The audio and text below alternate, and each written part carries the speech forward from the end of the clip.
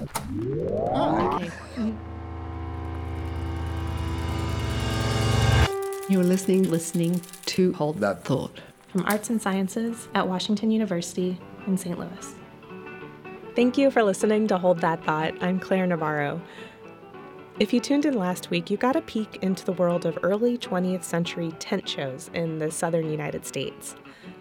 This week, we also start with performances in tents, but earlier in history and much further south.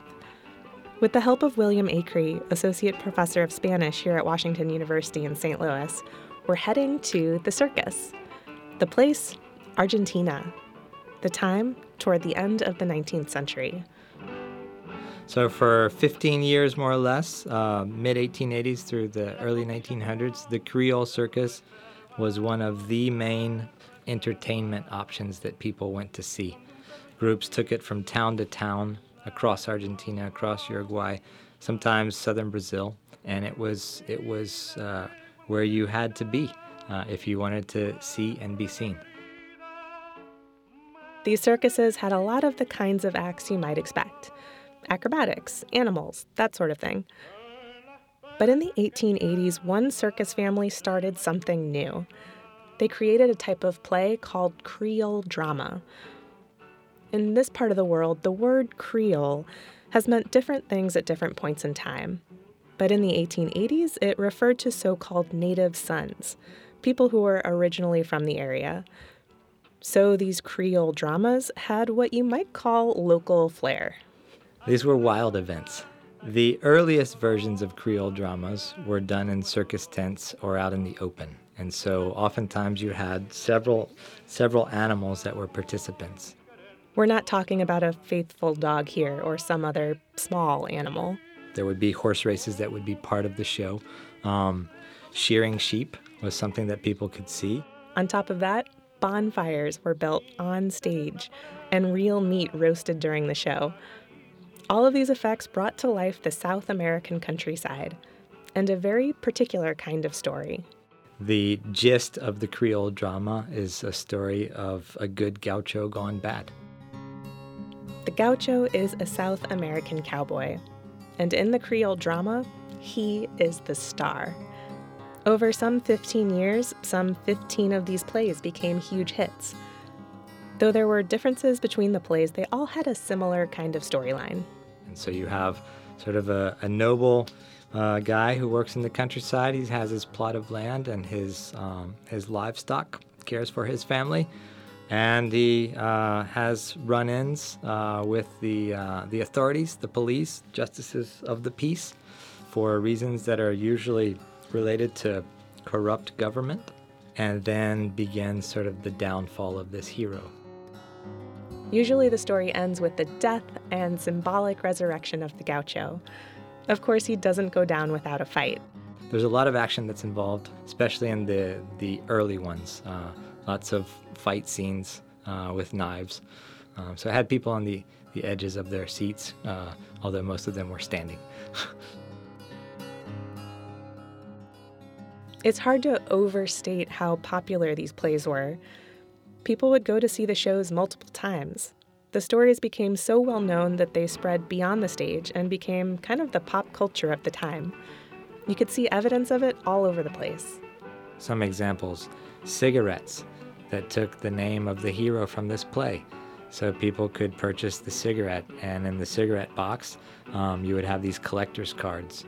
And there was a series of 20 cards, for example, that had images of scenes from the play with a one-sentence description of the scene. So if you collected all 20, you'd have sort of the entire play right there.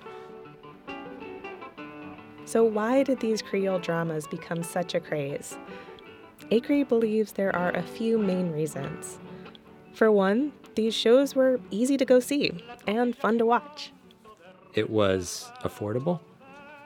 It was local in terms of the content, as opposed to opera that was performed primarily, overwhelmingly by European companies with stories that were not about sort of local life.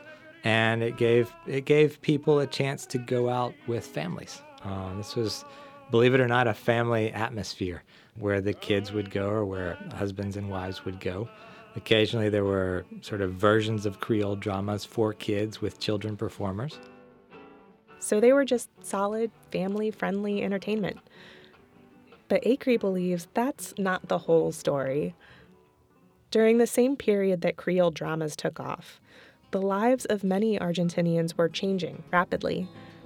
Land that was once devoted to animals was now being used for cereal crops, and that meant jobs were changing or disappearing.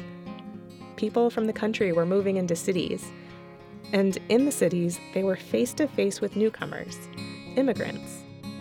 So from the 1870s through 1914, this region of southern South America, specifically Argentina and Uruguay, received more immigrants in terms of the size of population than did the United States. It was a pretty radical demographic transformation. And obviously, there were tensions that accompanied the arrival of this number of people from abroad, primarily Italy and Spain. In the face of new people and changing culture, audiences were drawn to stories that glorified the countryside and its way of life. Acree says you can really see these nativist themes when you look at the immigrant characters in these plays. Especially in the earlier ones, some of the portrayals are pretty harsh. There's the immigrant thief or the tricky immigrant. Other depictions are more playful. There was a character in these plays whose name was Cocoliche. He was an immigrant figure whose purpose was to make people laugh for the most part. And he made them laugh by using his garbled Spanish. That was his blend of Italian and Spanish, and he would tell jokes, and people could get enough of what he was saying to understand the content, but the way he would frame it with the mix of languages was hilarious. So you'd think this would set up some pretty strong tensions between immigrants and native South Americans, right? Imagine if your accent or culture was getting made fun of in front of huge crowds. What would you do? How would you react? Did the immigrants boycott the shows? Cause a fuss? Not exactly. Ironically, immigrant families were the lead Creole drama performers, and immigrants were among the most enthusiastic spectators of these shows. The immigrant performers can at least partially be explained just by economics. Actors want to make money. These plays sold tickets. The show goes on. But what about the immigrants in the audience? Why would anyone want to pay to see themselves stereotyped or even mocked? One of the reasons, and this isn't sort of my original interpretation here, has to do with the way immigrants attempted to assimilate, right? So being Creole or attending these shows and adopting behaviors or dress, forms of speech that they picked up on when they went to see these plays enabled them to fit in a bit more in this society that was saying, wait a minute, what is it that we really want to look like as Argentines or as Uruguayans here? Many of these immigrants didn't go halfway in their fandom. They took their love of Creole culture with them everywhere, including to the yearly celebration of Carnival, which involves dressing up in costume. There are lots of accounts of immigrants dressing up as these Creole drama heroes at Carnival, participating in competitions to evaluate who had the most Creole costume that year.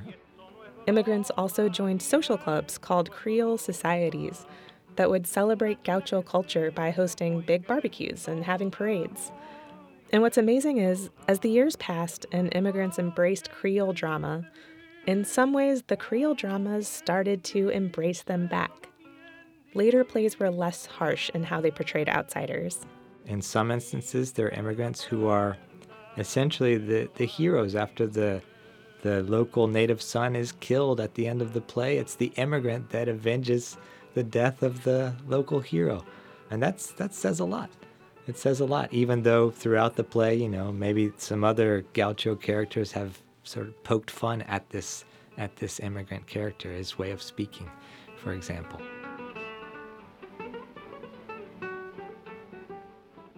So overall, the seemingly simple story of good gaucho gone bad had a lot going on.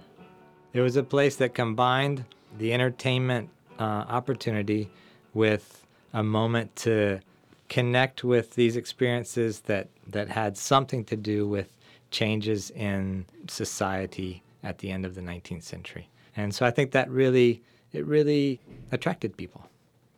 Yeah. Eventually, the popularity of the Creole drama moved it beyond the world of the traveling circus. With the lure of more money and different audiences, these country shows took their act into the city and even into the opera house. The experience there was a bit different than in earlier performances.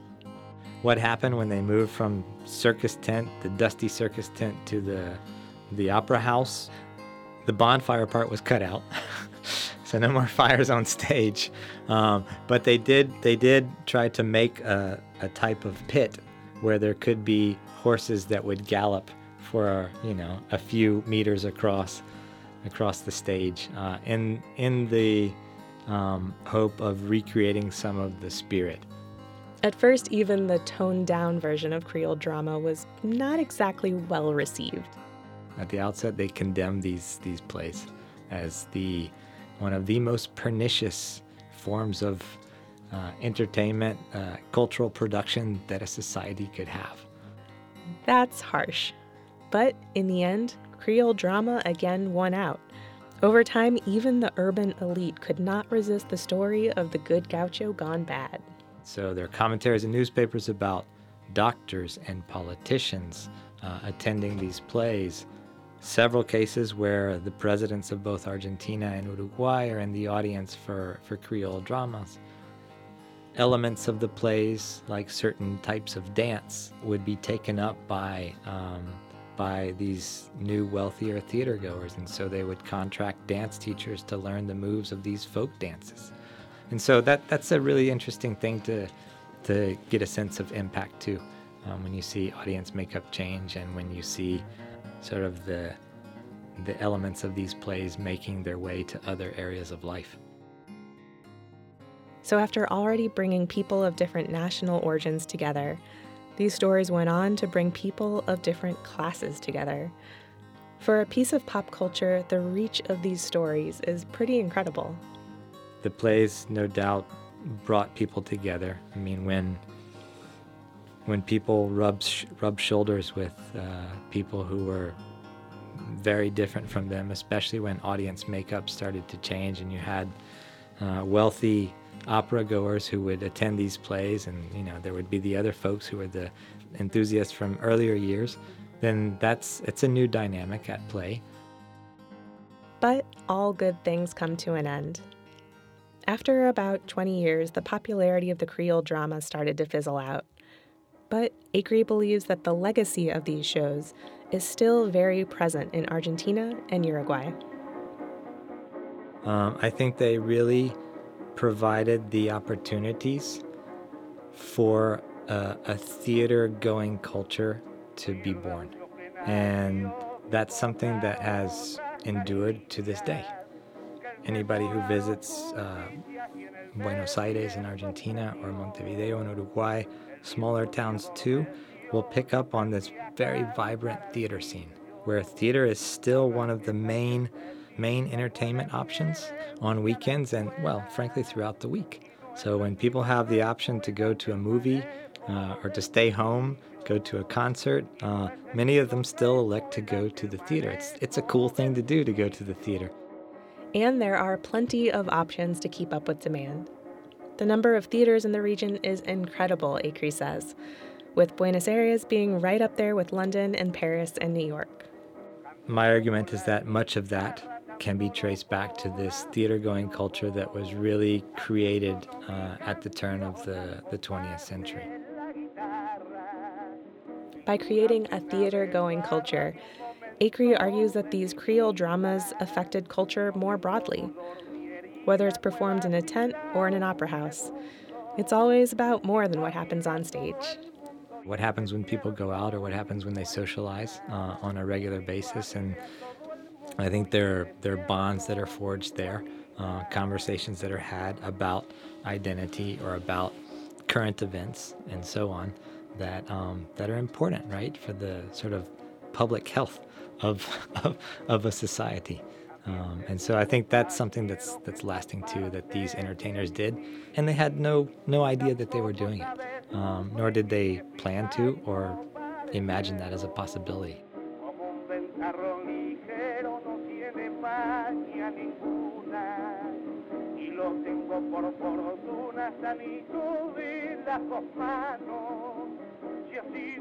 Thank you so much to William Acree for joining Hold That Thought.